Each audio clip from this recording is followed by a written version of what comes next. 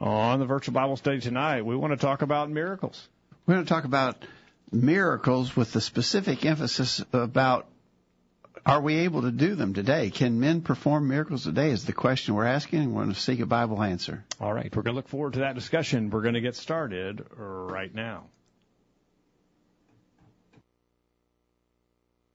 It's time for this week's edition of the Virtual Bible Study. The Virtual Bible Study is a live, internet-only call-in program dedicated to the honest study and discussion of God's Word. Do you have a question about something in the Bible? Or are you simply interested in learning more about the Scriptures? If so, we hope you'll stay tuned tonight as we look into the pages of God's Word. The Virtual Bible Study is brought to you this time each week by the College View Church of Christ in Columbia, Tennessee. You can participate in the discussion tonight by calling 931-381-4567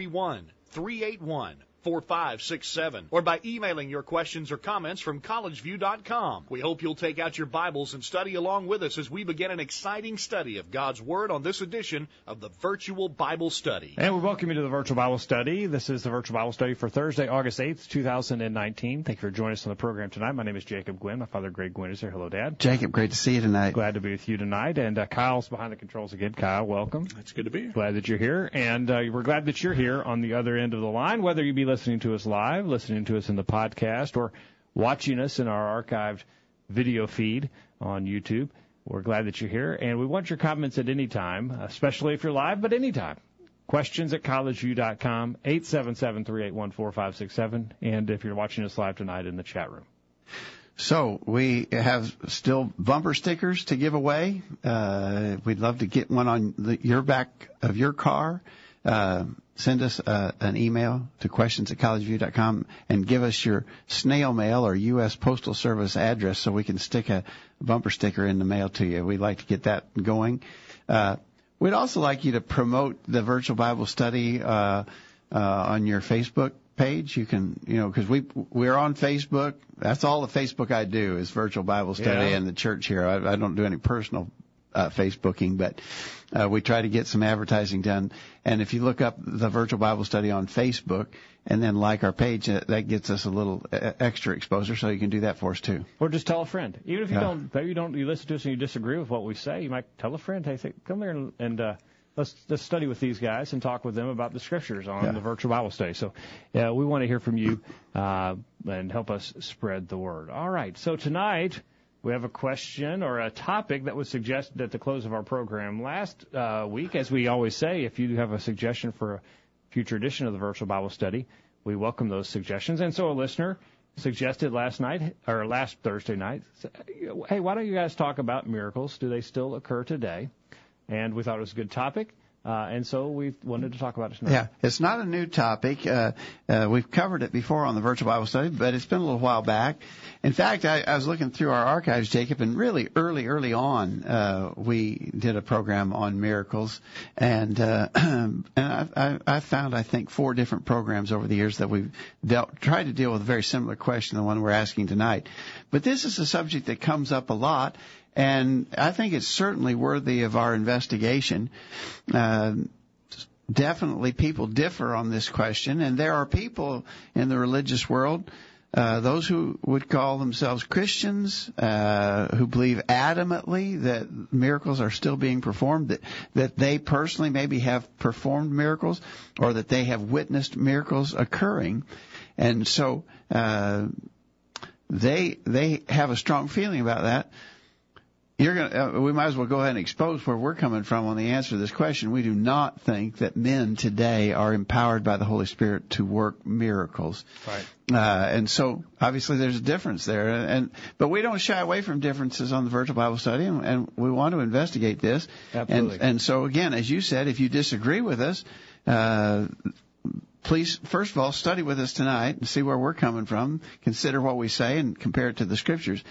And then, if more study is merited, if you'd like to join us in person or get your preacher to join us in person, we'd be glad to study that way too. Just let us know. But we're not putting ourselves forward as like flawless or perfect super authorities on all questions. We're not the Pope. Well, he's not the super authority either. But we're open to discussing things, and if you think we've got it wrong, we'd like to hear from you, or your preacher or someone else you think would talk to us about this. Okay. Yeah. All right. So earlier today to our update list, we sent out the questions that we want to try to cover on the program tonight. We always remind you, get on our update list if you're not. Send us an email to questions@collegeview.com and say, add me to the list. Remember, College View spelled funny. COLLEGEVUE, collegeview.com. Questions@collegeview.com. Here are the questions we sent out earlier today. Number one, what is the proper biblical definition of a miracle? We'll talk about that first, and I think that's really an important thing to get a handle on. Number two, did the miracles recorded in the New Testament really happen? Mm-hmm. If so, what was their purpose? Okay. Number three, has the purpose of miracles been fulfilled? Number four, how did people receive miraculous gifts in the first century? Are those means still available to us today? And number five, does the Bible discuss the end of miraculous gifts? Okay. So you want to start off with the definition of a miracle. I guess you got to define terms if you're going to have any kind of fruitful discussion. What are we talking about here? I think that's right. And Donna is down in Florida, I believe. Donna says that she Googled the biblical definition of a miracle. It stated that a miracle is an event not explicable by natural or scientific laws. Such an event may be attributed to a supernatural being, especially a deity, magic, a miracle worker, a saint, or a religious leader.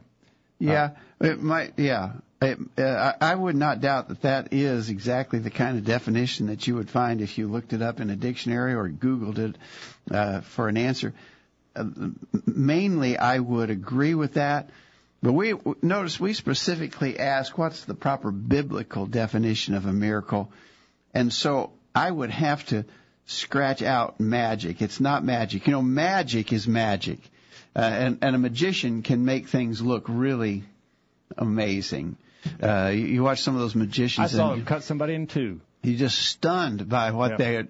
But there's a fully natural explanation of what they are doing. And he could teach you if he would. Most magicians won't tell you how they do their tricks, but if he would, he could tell you how he did it. And everything he did was fully in compliance with natural scientific law. Oh. There wasn't, so in this definition that Donna sent, I would have to scratch out magic. A miracle is not a magic trick. Oh, you know what though?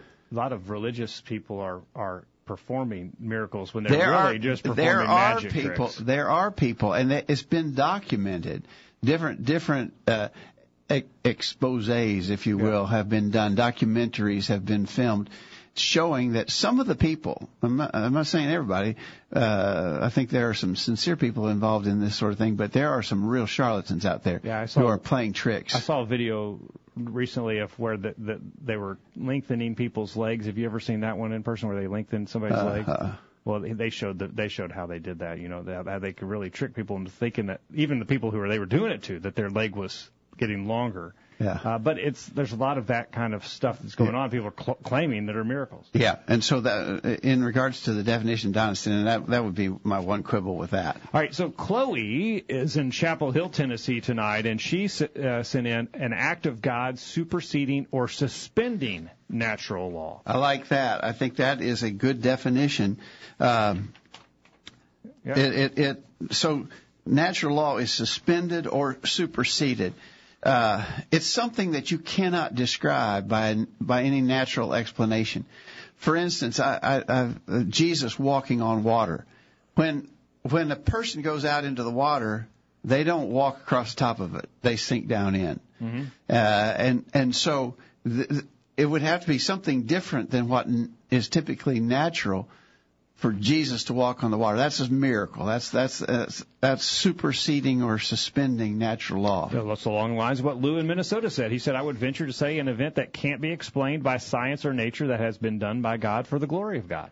Okay. All right. Thank you, Lou, for that. And Kensel on the same lines. He says a miracle is an act or an action that transcends natural law. So we're all saying the same thing in a little bit different ways and helping us get a better understanding of terms here. And Angela's down in Lake Park, Georgia tonight, and she says miracles were gifts that allowed the first century Christians who received them to do things they couldn't do otherwise, healing the sick, raising the dead, speaking in languages they didn't know before, etc., in order to prove the truth of their message. Today, people like to call the life-saving that doctors do miracles, but miracles in the New Testament were all performed without the help or use of tools. So she got another angle on this. Well, this is an important point that Angela brings out. The word miracle is used very loosely in our world today. And a perfect example of that is when a baby is born. And so you're holding this newborn baby in your hands, and someone said, it's a miracle. It's a miracle. I want to tell you, it's a really wonderful, amazing, awesome thing, but it's not a miracle. Mm-hmm. Because that baby being born, it was all according to natural law. And the natural laws are understood, they're explained, they're documented.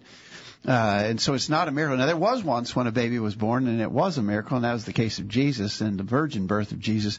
But with the exception of that, every other birth that has ever occurred has been by natural law. And so I think this is really important, because I've had discussions with people in the past where I think that they make that they confuse that they talk about wonderful things that happen. I had a guy not too long ago tell me that he was just dead broke on money, just couldn't make his bills. And suddenly some money showed up in the mail. Someone sent him some money. And it was sort of the people who sent it had sort of mixed up their records, and they sent him some money that they weren't really, had not committed to him. He contacted them and said, "Oh, go ahead and keep the money." And he said, "That's a miracle." So the people's bookkeeping error on the other end resulted in him receiving some money that he had not expected to receive. He called it a miracle. It wasn't a miracle. Now, I would argue that may well have been providential, and that's a whole different thing. And we've done programs on God's providence, where God makes things available to us. Things happen that benefit us. God answers prayers and brings to pass His will, but we do not believe that today He suspends natural law, or at least He doesn't empower men to suspend natural law in order to accomplish these ends. And so that's really important to get that definition down. Well, also, I guess we should clarify some of the things that Angela listed here. Very definitive, very easy to see. But what people are calling miracles today, even the religious people, somebody has a headache and they slap them on the forehead and now they're supposedly healed, or maybe they have double vision. Well, I have personally been to a number of faith healing rallies where individuals were claiming the power to work miracles, especially miracles of healing, and it was always very obvious that the kind of things that they were healing were things that you couldn't verify. For instance, hearing loss. If a person has hearing loss, and that's a real problem, I understand, but I can't see hearing loss beforehand, and I can't see it after it supposedly is gone. I can't verify. It's not visually verifiable. There's no real proof there that it happened or didn't happen. And contrast that dramatically with the kind of things that Jesus did. He healed lepers. Leprosy was uncurable. It is to this day. There's some treatments for it today, but effectively still to this day an uncurable disease. Jesus healed people instantly. Lame that couldn't walk. Lame never had walked. For instance, in Acts chapter 3, when Peter and John were coming into the temple, there was a man who laid there at the gate of the temple who had never walked in his whole life. And he jumped up. And he was well known. He was an individual well known, and that was his spot. That's where he begged. And that's how people with such infirmities, that's how they sustained life, was by the gifts that people would give them, the handouts, the charity. And so everybody knew this was the guy. This was the guy who was always there at that beautiful gate of the temple. That gate was called the Beautiful Gate. And as you said, he leaped up and walked and ran. Instantly, he had never walked in his whole life, and suddenly he's running and leaping. No physical therapy required. No physical therapy required. Yep. Those are the kind of things that are the miracles that we describe in the New Testament. All right, so now we've defined terms, and we've about used up our allotted time here for the first segment. But it's very good to know what the biblical definition of a miracle is. Contrast that with what people are calling miracles today. Even so-called religious faith healers are calling miracles today. And we see a stark contrast. When we get back, where is the discussion going next? Okay, when we get back, we want to talk about whether we really believe that miracles did occur in the Bible. There's some people who don't. maybe we've all been duped, and none of it ever happened. Oh, okay. Well, let's talk about that when we get back, and we'll take your comments. Sign in the chat room and share your comments with other listeners. Send us an email. Give us a call. Don't go anywhere. We're back right after this. Have you checked out all of the resources on collegeview.com lately? Check it out now while you listen to these important messages. The virtual Bible study will be right back after this. Tonight on Channel 8 WSIN, it's TV like you've never seen it before. Starting at 8, it's TV's funniest new comedy, Fornication in the City, and Marie has been misbehaving again. Guess what? I just cheated on my husband. He doesn't even know about it. And then at 8:30, it's the show that's setting the standard. You won't want to miss this week's I Love This World, where Bob makes a great announcement. Well, I think it's time you knew the truth. I'm gay. And at 9 o'clock, it's the show that Television Magazine has called the #1 drama for murder and violence. You won't want to miss this week's In Cold Blood to see who will be the next to be gunned down. It all starts tonight at 8 o'clock on Channel 8 WSIN.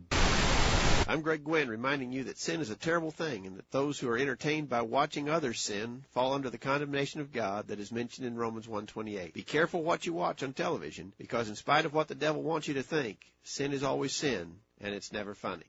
Here's some quotes worth pondering. The person who rows the boat usually doesn't have time to rock it.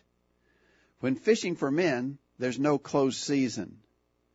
The chains of habit often cannot be felt until they're too strong to break. Either you master your habits or they will master you. Man, wish I'd said that. And whatsoever ye do in word or deed, do all in the name of the Lord Jesus, giving thanks to God and the Father by him. Colossians 3:17. Now, back to the program. We're back on the program as we talk about miracles, and we compare them with what the Scriptures teach. Listener in the chat room tonight says, seems many people today want to ascribe something wonderful and joyous to a miracle. If a man comes out of a coma after several years, that's a good thing. It's not a miracle, though. I think that's right. Okay. I think that's right. Okay.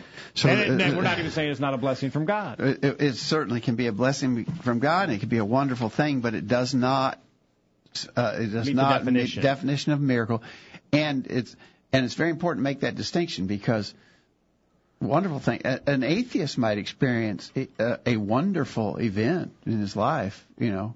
I'm sure two atheists could marry and have children, and they're blessed by that, but they haven't performed a miracle. Well, and the other thing is, someone will say, well, if you're saying that miracles don't occur today, well, why would you even pray? Somebody's sick, they're real sick, they might die, and you're praying that they would get better. Why would you pray that if you don't believe miracles occur today? Well, that's a deeper question, too, but we believe that God answers prayers. In other words, the miraculous is not the only way God works in the world, or has worked, or ever did work. Yeah. Miraculous is not God's only working mechanism. Okay, so you still believe God works today? I do. Okay. Absolutely, yes. Okay. All right. Let's be clear about that. All right. Number 2. All right. So, do you believe that the miracles of the New Testament really happened? And then, if so, what was their purpose? Let's do the first part first. Do you believe they happened? Can I just go on record and say, adamantly affirm yes, that I believe every miracle recorded in the Bible actually happened, and happened just as they are recorded, and it wasn't trickery, it wasn't sleight of hand. It wasn't someone pulling a magic rabbit out of a hat. It was a real, legitimate act which superseded or suspended, as Chloe said, natural law. Did not have a natural explanation. Could not be explained in any way by natural means. The only way you could explain it was that natural law was broken. God did something supernatural. Exactly right. Donna agrees with that. I believe the Bible is factual in its description of miracles that happened in the New Testament.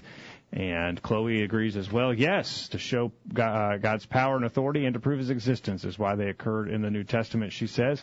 Lou in Minnesota says, yes, in John chapter 7, verse 21, it says, Jesus said to them, I did one miracle and you were all amazed. We know God does not lie, and every word in the Bible is the truth, so we can believe it when Jesus said he performed miracles. Their purpose was to prove he is the Son of God, to bring people to faith, to make believers of the people that had witnessed these miracles, I also believe since he loves us, he wanted to help those that ask for it. Okay. Thank you, Lou, for that. And Kent says the miracles that are recorded in the New Testament did indeed take place. The factuality of such is demonstrated by the consistent and credible testimony of the witnesses of such miraculous events. So Kent says, the fact that they all agreed that that something had happened that was miraculous is proof. Yeah. You don't have. There's several places, and I wish I had a note on that, but there are places where Jesus performed miracles, and even his enemies could not deny that miracles occurred. One time was when he healed the blind man. See, John 12, maybe see.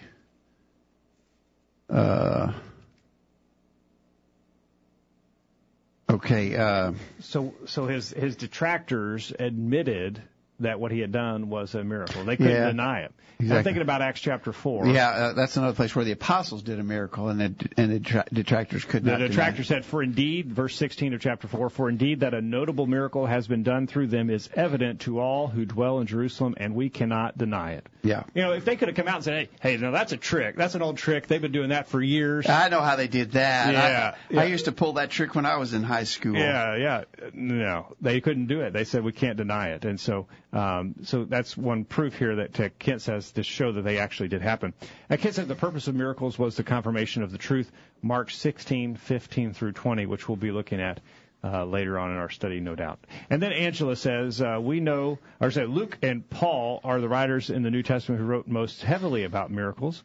We know that from Luke 1 through 4, that Luke wrote to instruct, not deceive. In 1 Corinthians 7, verse 25, Paul points out that by God's mercy he was trustworthy, and we know that God does not lie, Titus 1, verse 2. Therefore, we can know that the things written about miracles are true.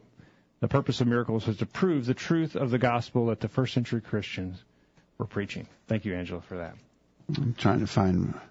And then Dwight signed in the chat room. Thing here. Go ahead. He says miracles were used to prove the spoken word. Mark 16, verse 20, and Hebrews 2, I believe, affirms that. So, so he says that they did perform miracles, and the miracles were used to affirm the spoken word. All right. I'm finding one of the places I was looking for. In John 11, Jesus raised Lazarus from the dead. And of course, raising someone from the dead, and the text would tell us that he'd been dead and in the grave for 4 days, but Jesus raised him from the dead. But Jesus' enemies were not pleased with that outcome, and it says in John 11, verse 47, then gathered the chief priests and the Pharisees a council and said, "What do we? For this man doeth many miracles. If we let him alone, all men will believe on him, and the Romans shall come and take away both our place and nation." And so their worry was that they were going to lose their power base, but they couldn't deny that he had worked a miracle. John 9 is the man born blind. Yeah. Oh, thank you, Kyle. Kyle's pulling double duty tonight. Yeah, thank you. He's making us look good. They brought him before the Pharisees. Yeah, good, Kyle. Okay. So I think everybody that's corresponded with us agrees that the miracles of the New Testament, certainly, well, the miracles of the Bible, there were miracles in the Old Testament as well, but we're concentrating on the miracles in the New Testament especially. They all did occur. They occurred exactly as they're recorded in the Bible, and we all believe that. Now, there are plenty of people in the Bible who don't believe that. And, of course, there's always the skeptics, the doubters, the deniers have always had to try to attack the miracle accounts in the Bible because they know that that's a key thing. If the miracles really occurred, then you got a problem. Just like Jesus' enemies.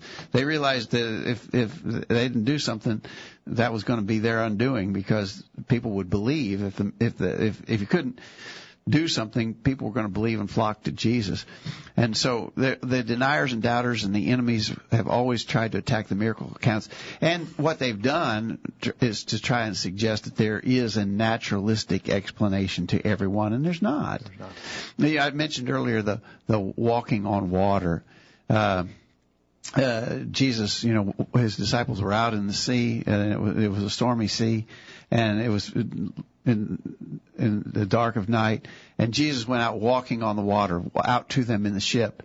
And I've heard skeptics try to say, well, there's a unique weather phenomenon where sheet ice develops almost instantaneously on a body of water, and it just so happened that Jesus played upon that phenomenon. There was sheet ice, and he walked out on the ice, and it made it look like he was walking on the water. I don't know about that. I mean, I have skated on frozen ponds in the wintertime, and it takes a lot of cold weather before you can venture out on the ice. That's just almost ridiculous. Someone else suggested that Jesus just happened to know where there were some well-placed rocks just below the surface of the water, and he was walking out on rocks. But if you read the account, they were way out in the sea, and there was no rocks out there. I mean, desperate attempts to try and explain away the miracles, just grasping at straws, really. No, the miracles actually happened. They happened just like the Bible records them. Now, the key part of that question is, what was their purpose? And you've already read what some of our responders said. The purpose of miracles was to reveal and confirm something from God. And now, when we look at the purpose of miracles, we need to look to the Scriptures and see what they state as the purpose of the miracles. Yeah. God performed the miracles for a reason. What was the reason? Well, we need to go to the Scriptures and let the Scriptures tell us what the reason for the miracles occurring was. Yeah. And Kent, in his email, already referred to this passage, but let's read it in Mark 16. Mark 16, verse 15. Jesus said to his apostles, notice verse 14, afterward he appeared unto the 11 as they sat at meat. So these are the 12 apostles minus Judas. And so he said to them, to the apostles, go into all the world and preach the gospel to every creature. He that believeth and is baptized shall be saved, but he that believeth not shall be damned. And these signs shall follow them that believe. In my name shall they cast out devils. They shall speak with new tongues. They shall take up serpents, and if they drink any deadly thing, it will not hurt them. They shall lay hands on the sick, and they shall recover. So then after the Lord had spoken to them, he was received up into heaven and sat on the right hand of God. And they went forth and preached everywhere, the Lord working with them and confirming the word with signs following. Now, right there's the key expression. They were preaching this new message about a risen Savior. Why should anybody believe what they're saying? This would have sounded completely unbelievable to people, but when they could perform a miracle, people had to take notice of what they were saying. And so it was confirmation of the message. They couldn't say, hey, pull out your Bible and look at this and see that what I'm telling you is the truth. They couldn't do that. And by the way, if miracles are still for today, why is it that only a very few people do snake handling? You know, we've interviewed a couple of guys, Jacob, we have, that did snake handling, and almost everybody's, snake handling, that's crazy, that's bizarre, that's way out there, that's nuts. Well, it's not. If miracles are still for today, then snake handling's for today too. I mean, why wouldn't we be handling the snakes if miracles are still for today? Because that was the promise. But notice the promise was for a specific purpose, to confirm the word that was being revealed and preached in that first century time frame. We're going to see here in a little bit that when that confirmation process had been completed and the miracles were no longer needed, they were taken away. But the miracles were for that express purpose. In Hebrews chapter 2, verse 3, Hebrews 2, verse 3, how shall we escape if we neglect so great salvation, which at the first began to be spoken by the Lord and was confirmed? Notice, was confirmed unto us by them that heard him, God also bearing them witness, but with signs and wonders and divers miracles and gifts of the Holy Ghost according to his own will. So God was bearing witness to those men as they taught the gospel that the message really was from him. So to reveal and confirm God's truth was the purpose of miracles. And so certainly, and so to prove that Jesus was who he said he was, because somebody blows into town and says, hey, I'm the Messiah. Yeah, right. How do we know? Well, he walks on water. We can tell that. He heals the sick. He feeds the 5,000. There's something special about this guy that just came into town. There's some credibility to what he's saying. Pay attention. To prove that Jesus was the Son of God, The Scriptures teach that. John 20, 30, and 31. To prove that what the apostles were teaching, the disciples were teaching, was truth. Mark 16, verse 20 tells us that. Hebrews chapter 2, verses 3 and 4 tell us that that's why they were doing the miracles. So it tells us Jesus did miracles to prove that he was the Son of God, so that we can believe. It tells us that they were doing the miracles in the first century to prove that what they were saying from God, the disciples, the apostles were saying, was true. Are there any other reasons why they did miracles in the New Testament that the Scriptures tell us about? Well, some people say, well, maybe just for the benefit of the people who were the recipients of the miracles. And actually, interestingly, that the Bible proves otherwise. For instance, gifts of healing. People were healed of various physical infirmities. Certainly, the people who received that miracle benefited from it. But even in that time frame, not everybody received that miracle. It wasn't for the purpose of it. The person healed got a secondary benefit, obviously, but the primary purpose of the miracle was to confirm something from God. And I think it's always been interesting to me in the last letter that Paul wrote, 2 Timothy, in 2 Timothy chapter 4, right at the end of the book, he says, verse 20, 2 Timothy 4, verse 20, Erastus abode at Corinth, but Trophimus have I left at Miletum sick. Why did he leave him at Miletum sick? Why didn't he just heal him? I think that proves to us that the gifts, miraculous gifts of healing, weren't just so sick people could get well. They were for the purpose of confirming something. They weren't used just for healing's sake. Yeah, Timothy had often infirmities, Paul said.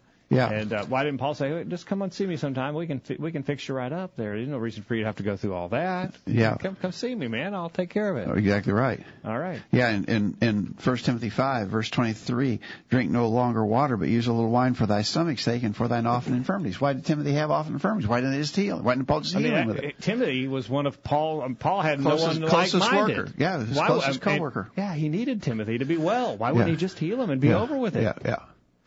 So it doesn't appear that it was just, like you said, healing for healing's sake.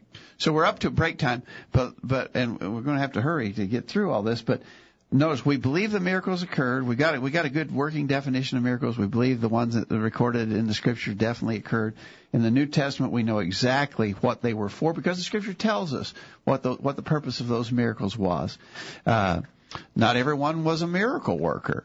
It's interesting in Acts chapter, in the first chapters of Acts, that only the apostles were working miracles. In fact, you can start in Acts chapter 2, where the Holy Ghost came upon the apostles, and they were working miracles. And the apostles continued to work miracles. In chapter 5, verse 12, by the hands of the apostles were many signs and wonders wrought among the people. But no one else was working miracles until you get clear to chapter 6, where they appointed those 7 men to care for needy widows. Among them was Stephen and Philip. And Stephen, in Acts chapter 6, verse 8, was the first one other than an apostle to ever been noted to have worked a miracle. So even in the first century time frame, it was not universal that every Christian worked miracles. It was unique and specific for the purpose of revealing and confirming God's truth. In the chat room, they were not for personal use. For example, in John 4, when Jesus was thirsty, he didn't speak a drink of water into existence to refresh. Why didn't he speak a drink of water into existence to refresh himself? When a miracle was done, there was no doubt amongst those who witnessed it that something supernatural had happened and that those people were witnesses to God's power. Thank you for those comments tonight. And if you haven't sent your comment in yet, get it in now during the break. We'll get this week's bullet point and continue the discussion right after this. Now you can listen to a podcast of a recent sermon every week. Find out more at collegeview.com. There's more of the virtual Bible study right after these important messages. This is Greg Gwynn with this week's bullet point. We have an expression about someone who has, quote, a chip on his shoulder, unquote. That expression conjures up an easy mental picture. A fellow places a chip of wood on his shoulder, then he walks around waiting for someone to knock it off. He is spoiling for a fight and ready to react at the slightest provocation. He usually finds his opportunity in short order. The chip wearer is quick to take offense. He was just waiting for some petty reason to vent his anger and bitterness, and once he's found it, he will not let it go. His reaction is typically inappropriate and unreasonable. When others appeal to logic, common sense, and rational response, this angry man will not hear it. He is mad, and he intends to stay that way. Dealing with such a person is always a difficult and trying experience. In a workplace, this fellow can sidetrack an entire operation. In a community or neighborhood, he can cause trouble for people far and wide. In a family, you can expect grief at every reunion and gathering. And in the church, he will definitely cause strife, contention, and division. Sadly, these scenarios develop all too often. God's word is plain concerning the man with the chip on his shoulder. Consider it. Ephesians 4, beginning verse 31 says, Let all bitterness and wrath and anger and clamor and evil speaking be put away from you with all malice, and be ye kind one to another, tender-hearted, forgiving one another, even as God for Christ's sake hath forgiven you. Children of God cannot afford to carry a chip on their shoulder. Doing so endangers the soul. That's this week's bullet point. Think about it. My name is Jim Meisner. I worship at the Church of Christ in Deckerville, Michigan. Be sure to listen to the virtual Bible study and watch it. Broadcasting around the world with truths that are out of this world. The virtual Bible study. Take it away, guys. Back on the program, as a reminder, this program is brought to you by the College View Church of Christ in Columbia, Tennessee. Find out more about us by viewing our website, collegeview.com or thevirtualbiblestudy.com. Or you want to see what a worship service is like here, Kyle can fix you up. That's right. Which we have, we're starting Sunday morning. We have our Bible class at 9:30, and 10:30 is our morning services. And we'll have that stream going, and they'll have the videos up throughout the week and go back and look at them. So good deal. Yeah. Yeah, I think sometimes people are a little bit intimidated to visit a worship service because they don't know. What are those people? Are those people in there handling snakes? Yeah. And so you can watch one of our, or you can watch all of our Bible studies and worship services, and there are no snakes present. That's it. Yeah, right. Great. At least we hope not. They may have gotten in the cracks in the wall, maybe, but no, they shouldn't be here. All right, so we want you to come and visit with us. But if you'd like to see our services before you do, check out our website, collegeview.com. Okay. All right. Okay. So now what? Okay, we want to present. Did we cover all of our correspondence on? I think we did on that second question. Question number 3 was: Has the purpose of miracles been fulfilled? And I want to answer that by saying yes, the purpose of miracles has been fulfilled. First of all, the miracles of Jesus were for the purpose of proving that he was the only begotten Son of God. John 20, I think you referenced this earlier, Jacob, verses 30 and 31. Many other signs truly did Jesus in the presence of his disciples, which are not written in this book, but these are written. Notice, many other signs, that's reference to the miracles. These are written that you might believe that Jesus is the Christ, the Son of God, and that believing you might have life through his name. Do we need Jesus to come back and work additional miracles? No. So that we can believe that he is the Son of God? Do we need anybody working miracles today to prove that Jesus is the only begotten Son of God? John chapter 20, verse 30 tells me that I've got these things are written for that purpose. All right. In verse 30 and 31 of John chapter 20. So think about it. The miracles of Jesus fulfilled their purpose, right? Mm-hmm. We don't need any miracles today to serve as confirmation, revelation or confirmation of the identity of Jesus, right? Right. Okay, what about the apostles? We said that we already referenced Mark 16, where the Lord worked with them, confirmed the word with signs following. Also Hebrews chapter 2, God bore witness with signs and wonders, with diverse miracles, gifts of the Holy Ghost. All right, now, so we have our New Testaments. In the day that these inspired men were doing their work, they needed confirmation. But do I need confirmation today? For instance, do I need to work a miracle, or does anybody need to work a miracle to confirm that the book of Ephesians is the inspired word of God? Or you get up in the pulpit and tell us that we need to abstain from sexual immorality. I don't believe it. Drink some poison and prove to me that that's what God wants me to do. I don't have to do that because I can go to the confirmed word, right? Okay. Yeah. Now, if I had miracles, then I could write another book and stick it in the New Testament, and it should deserve to be there just as much as the writings of Paul or Peter or Matthew. Oh. But the fact is, this is a finished work.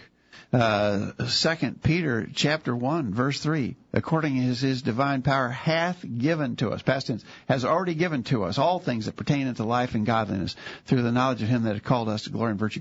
So, the apostles' work is a finished work. We have, according to James chapter 1, verse, James chapter 1, verse 25, we have the perfect or complete law of liberty. So the apostles certainly are not around working miracles to confirm their work. And I don't need to do a miracle to confirm their work. Nobody else needs to do a miracle to confirm their work. I got all the confirmation I need right here in my hands. Their work is finished and confirmed. And I can confirm anything you say by looking at the Scriptures and say, well, is that true or not? Kyle just told me something that sounds pretty far off. Can I look here? Oh, wait, there it is. I guess Kyle was telling the truth. Kyle says, you must be baptized for the remission of sins. No, that's not what I thought. But Kyle turns me to Acts 2:38, Mark 16:16. And sure enough, there it is. Kyle's telling the truth. Yeah. He doesn't have to work a miracle to prove to me that it is the truth. He can show me from the confirmed word. Yeah.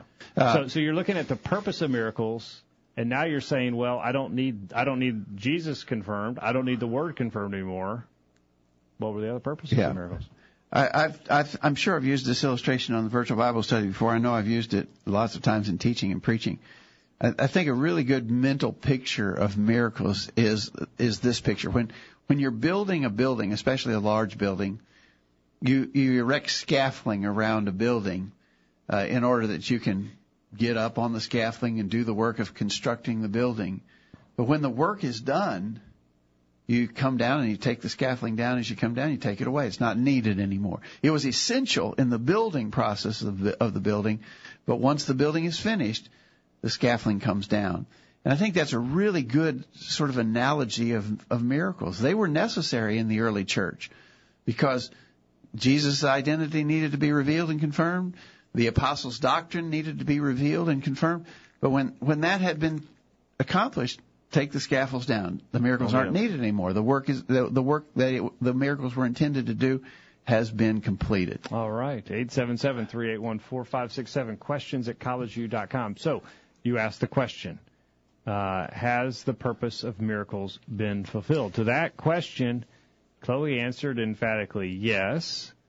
Lou in Minnesota says, he says, I believe the purpose of miracles is being fulfilled. Not that it has, but it is still being fulfilled. He says they are happening today as they always were and for the same reasons. Number one, to bring people to faith or to strengthen their existing faith so that they can testify to others, and also because God loves us.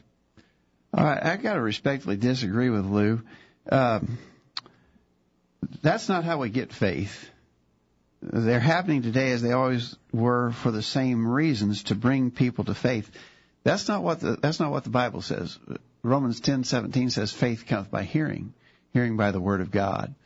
If miracles are to produce faith in unbelievers today, why then should we even preach the gospel? Why isn't God working miracles and convincing everybody to believe? Why are there places in the world where there are no believers? If God wants all to be saved, and we know that He does, and if miracles are to produce faith in unbelievers, why isn't God working miracles all over the world to bring people to faith? Because that's not how faith comes. Faith cometh by hearing by the word of God. And reference again the passage that we read in John chapter 20. The signs that Jesus did are written down for us that we might believe that Jesus is the Christ, the Son of God. And so miracles today they're not needed. The purpose has been fulfilled, and that's not how we come to faith today, by witnessing a miracle. Also, on the idea of strengthening existing faith, I'm reminded of Acts chapter 20, verse 32, as Paul is talking to the Ephesian elders. In Acts chapter 20, verse 32, he says, So now, brethren, I commend you to God and to the word of His grace, which is able to build you up and give you an inheritance among all those who are sanctified. So our faith is strengthened by God's word, which has been verified and proven by miracles, but now we have the word, the verified word, that is that is to be used to strengthen our faith. And then also the idea that God loves us. Well, you mentioned Erasmus in 2 Timothy chapter 4 verse 20. Did God not love him because Trophimus, yes, Trophimus. And 2 Timothy 4, yeah. Yeah. 2 Timothy 4 and was it verse 20? I think it's 20. Yeah. Erastus. No, it was Erastus. Erastus abode at court, but Trophimus have I left at my leading sick. Yeah. So Trophimus, did God not love Trophimus? Or Trophimus was a good man. He's commended elsewhere. What about someone else who's might be sick, really sick, and in a lot of pain and agony? If they're not healed, does God not love them? What about people dying every day? Good, faithful Christians are dying every day. Why aren't they healed? Does God not love them? And, and the idea of strengthening faith. I think you were with me that time that we were talking to a lady, and her faith was completely shaken because she had been told she had some type of physical ailment, that God loves you, and that he wants you to be healed, and he will heal you. You just need to pray, and God will heal you. Well, she said, I've prayed, and I believe in miracles, but God hasn't healed me yet. And so now my faith's not been strengthened. In fact, she said, I even wonder if there's a God, because I still have this, whatever it was, and God hasn't healed me. Yeah. So that's the problem you get into with saying that miracles still occur today so that you can be strengthened, or your faith can be strengthened, and because God loves and wants the best for you. Well, that doesn't happen to everybody or to people. So it's an inconsistent application that leaves people in complete doubt. It's problematic. Yeah. It's okay. Real quickly, Angela says, yes, the purpose of miracles has been fulfilled. We have many accounts of the miracles performed back in the New Testament times which can help us believe, as did those in the first century. The Christians then were convinced, their children were convinced, and so were children, and so on and so on. Christianity is the most solid and unchanging religion in the world, despite being the most challenged. As they say, there it stands. Hey, thank you, Angela. And then Kent says, the purpose of miracles has been fulfilled. Such is successfully argued and proven in 1 Corinthians 13, 8 through 13. A contrast is drawn between agape love and miraculous gifts in 1 Corinthians 12. Prophecies were to come to an end. Miraculous speaking in unlearned languages would cease. Miraculous knowledge would vanish away. Limitations were placed upon these concepts because of their incomplete and temporal nature.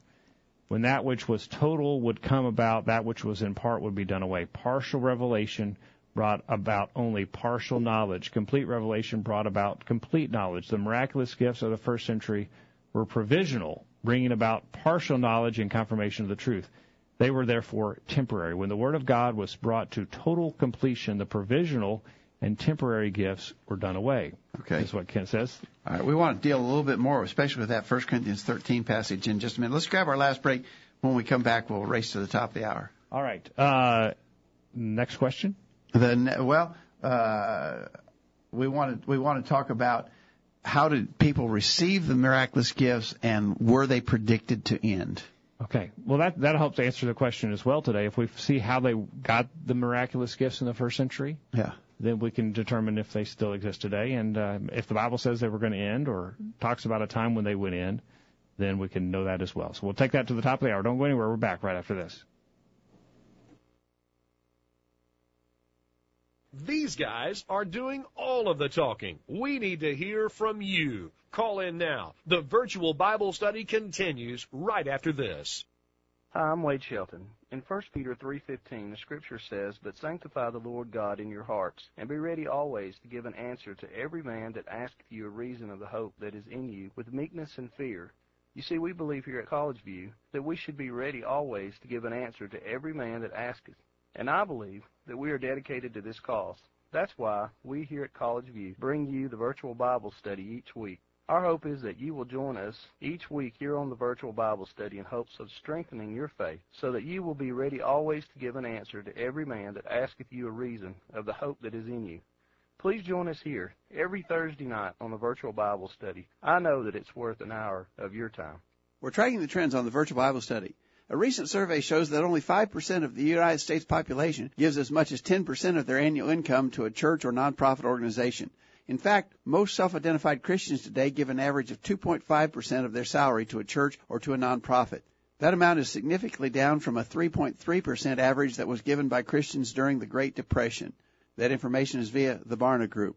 The Word of God says in 2 Corinthians 9, verse 7, every man according as he purposeth in his heart, so let him give, not grudgingly or of necessity, for God loveth the cheerful giver. Missed a recent virtual Bible study program? Listen to any of our past programs from the archive section of our website. Now, back to the virtual Bible study. Okay, we're going to the top of the hour, and we're glad that you're listening to us tonight as we talk about miracles and the purpose of them today. All right. We're going to suggest in general three arguments that indicate that the men do not today have the power to work miraculous gifts by the Holy Spirit. We've dealt rather thoroughly with the point that they're not needed any longer. So the purpose has been fulfilled. Argument one. A second argument is, how did men receive these miraculous gifts? And there were two means by which they were received. One was the baptism of the Holy Spirit.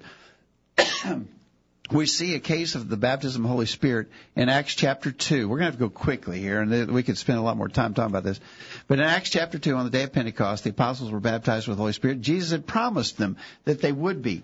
In Acts chapter 1, he told them to tarry in Jerusalem. He said, tarry in Jerusalem because you will be baptized with the Holy Ghost not many days hence. Acts 1, verse 5. So Acts 2, on the day of Pentecost, is when that actually happened, and they immediately began to perform miracles, including specifically speaking in tongues as one of the signs of the miraculous. But think about that case. They were speaking in tongues. Read Acts 2. What it did, it was convince the people who were there that these men must be speaking the Word of God in order to have this special ability. So the baptism of the Holy Spirit was one way in which the gifts of the Spirit were manifested, but that was a very rare thing.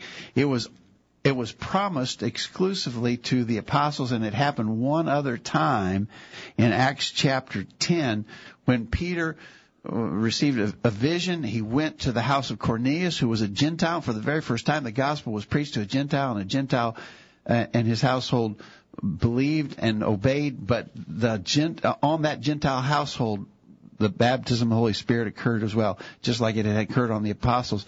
And Peter said in Acts chapter 11, when he was retelling the event, Acts chapter 11, verse 16, I remembered verse 15, he says, as I began to speak, the Holy Ghost fell on them as it has been falling on everybody? No. The Holy Ghost fell on them as it did on us at the beginning. Peter only had one other thing that he could remember to compare it to. What happened to Cornelius in Acts 10 was what happened to the apostles in Acts 2. It was not happening all the time. Now, you mentioned that is the baptism of the Holy Spirit. That's not the gift of the Holy Spirit that is promised in Acts chapter 2, verse 38. Acts 2:38, I think the gift of the Holy Spirit, there's some different people have different ideas, but I think very strongly that the gift of the Holy Ghost in Acts 2:38 is the gift of salvation. The Holy Spirit gives. Through the work of the Spirit, we are granted the gift of salvation. Yeah, so you shall repent and be baptized, every one of you, in the name of Jesus Christ for the remission of sins, and you will receive the gift of the Holy Spirit for the promises to you and to your children and to all who are far off, as many as the Lord will call. But so that's a universal promise, this gift of the Holy Spirit. But it is not the baptism of the Holy Spirit that you referenced there. There's two occurrences. Yeah, and by the time Paul wrote Ephesians, which we think was mid-60s, in the mid-60s, Paul wrote the book of Ephesians, and he said there's, Ephesians 4, verse 4, there's one body and one Spirit, even as you're called in one hope, you're calling one Lord, one faith, one baptism, one God and Father of all, who is above all and through all and in you all. If you want to know what the one baptism that remained in the mid-60s, it wasn't Holy Spirit baptism. Holy Spirit baptism had already ended in the mid-60s. The one baptism that remained was water baptism for the remission of sins. In chapter 5 of Ephesians, Paul specifically mentions verse 26, the washing of water by the word. Water baptism for the remission of sins still remained. Holy Spirit baptism was gone. There was only one baptism in the mid-60s when Paul wrote the book of Ephesians. So people got miraculous gifts of the Holy Spirit by Holy Spirit baptism. the apostles did. The only other case of it is the case of Cornelius. The only other recorded case of Holy Spirit baptism is the case of Cornelius in Acts chapter 10. But we know, so Holy Spirit baptism not happening today. And it happened to a limited number of people. It only ever happened to a limited number. A dozen, maybe. I mean, a couple dozen, maybe. The apostles and whoever was Cornelius' household. Okay. I think we would include the Apostle Paul in that number too, likely, but we don't even have a record of when he was baptized with the Holy Spirit. So that wasn't the only way people received gifts. Another way they received gift is when the apostles laid their hands on someone. They could pass this gift on by physically laying their hands on people. They could pass these gifts on. And really, we're going to really be short on time, but a perfect example of how that happened is in Acts 8. We know in Acts chapter 6 that Philip was one of the ones who had the apostles, they laid their hands on 7 men, and among them were Stephen and Philip. Acts chapter 6, verse 5. Philip went to Samaria in Acts chapter 8, and he did miracles because the apostles had laid hands on him. He was able to work miracles, but he couldn't pass it on. And it required in Acts chapter 8, verse 15 beginning, it required the apostles to come down from Jerusalem, and they laid hands on people. Philip couldn't do it. In other words, it was a one generation pass. The apostles could give it to somebody, but that somebody couldn't pass it on. And Acts 8 shows that. So the apostles are long since dead. They're not around to lay hands on anybody. So no Holy Spirit baptism, no apostles to lay on hands. You can't get the miraculous gifts of the Holy Spirit today. Now again, those are the only two ways we see it occurring in the New Testament where someone could get the gift of being able to work miracles. And so you're saying that the ability to perform them today is ended. We're running out of time. Why don't we quickly go on to your last the last point. So purpose fulfilled, means of receiving not available to us any longer today. The third way that we know miracles have ended is because the scriptures actually say that we're going to end and tell us when. And the key passage is the one that Kent mentioned in his email in 1 Corinthians chapter 8, 1 Corinthians 13 beginning verse 8. 1 Corinthians 13 beginning verse 8. It speaks of, in verse 8 it says, whether they be tongues, they shall cease. Whether they be knowledge, it shall vanish away. Whether prophecies, they shall fail. So he mentions prophecies, tongue speaking, and knowledge, which, by the way, was divinely inspired knowledge. He says they're all going to pass away. And he tells us when. He says, we know in part, we prophesy in part, but when that which is perfect is come, that which is in part shall be done away. They had partial knowledge, but when full knowledge was received, when the revelation was complete, the partial things would be done away. The gifts would end. There's a lot more to say about 1 Corinthians 13, 8 through 13, but that is the key text that says miracles were going to end and when they were going to end. They were going to end when God's revelation was completed.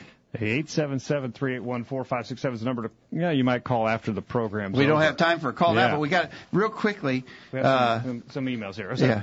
So, all right. So, Donna, just in summary, says the Bible tells us about these miracles to give the reader hope, encourage our faith, and to show God's love for us. So she says we can read about the miracles for those purposes. Okay. Chloe says the people received miraculous gifts by the apostles, Acts 8, 17 and 18, and the apostles received it from God, Acts 15, verse 2, 19, 11, and 4, 7 through 10. And she says, yes, they were predicted to end, and gives that 1 Corinthians 13:8 passage. All right. And Lou says, how did people receive miraculous gifts in the first century? Are those means still available to us today? He says, through baptism they received the Holy Spirit, a spirit of power, love, and sound mind, 2 Timothy 1, verse 7. And with him they received one or more of his gifts, words of wisdom, word of knowledge, faith, gift of healing, working in miracles, prophecy, discerning spirits, speaking in tongues, and interpretation of tongues, 1 Corinthians 12, 8 and through 10. Luke goes on, he says, today we still have baptism to receive the Holy Spirit, so yes, those gifts are available to us. We may not receive every gift of the Holy Spirit, but we all have at least one, Romans 12, verses 4 through 8.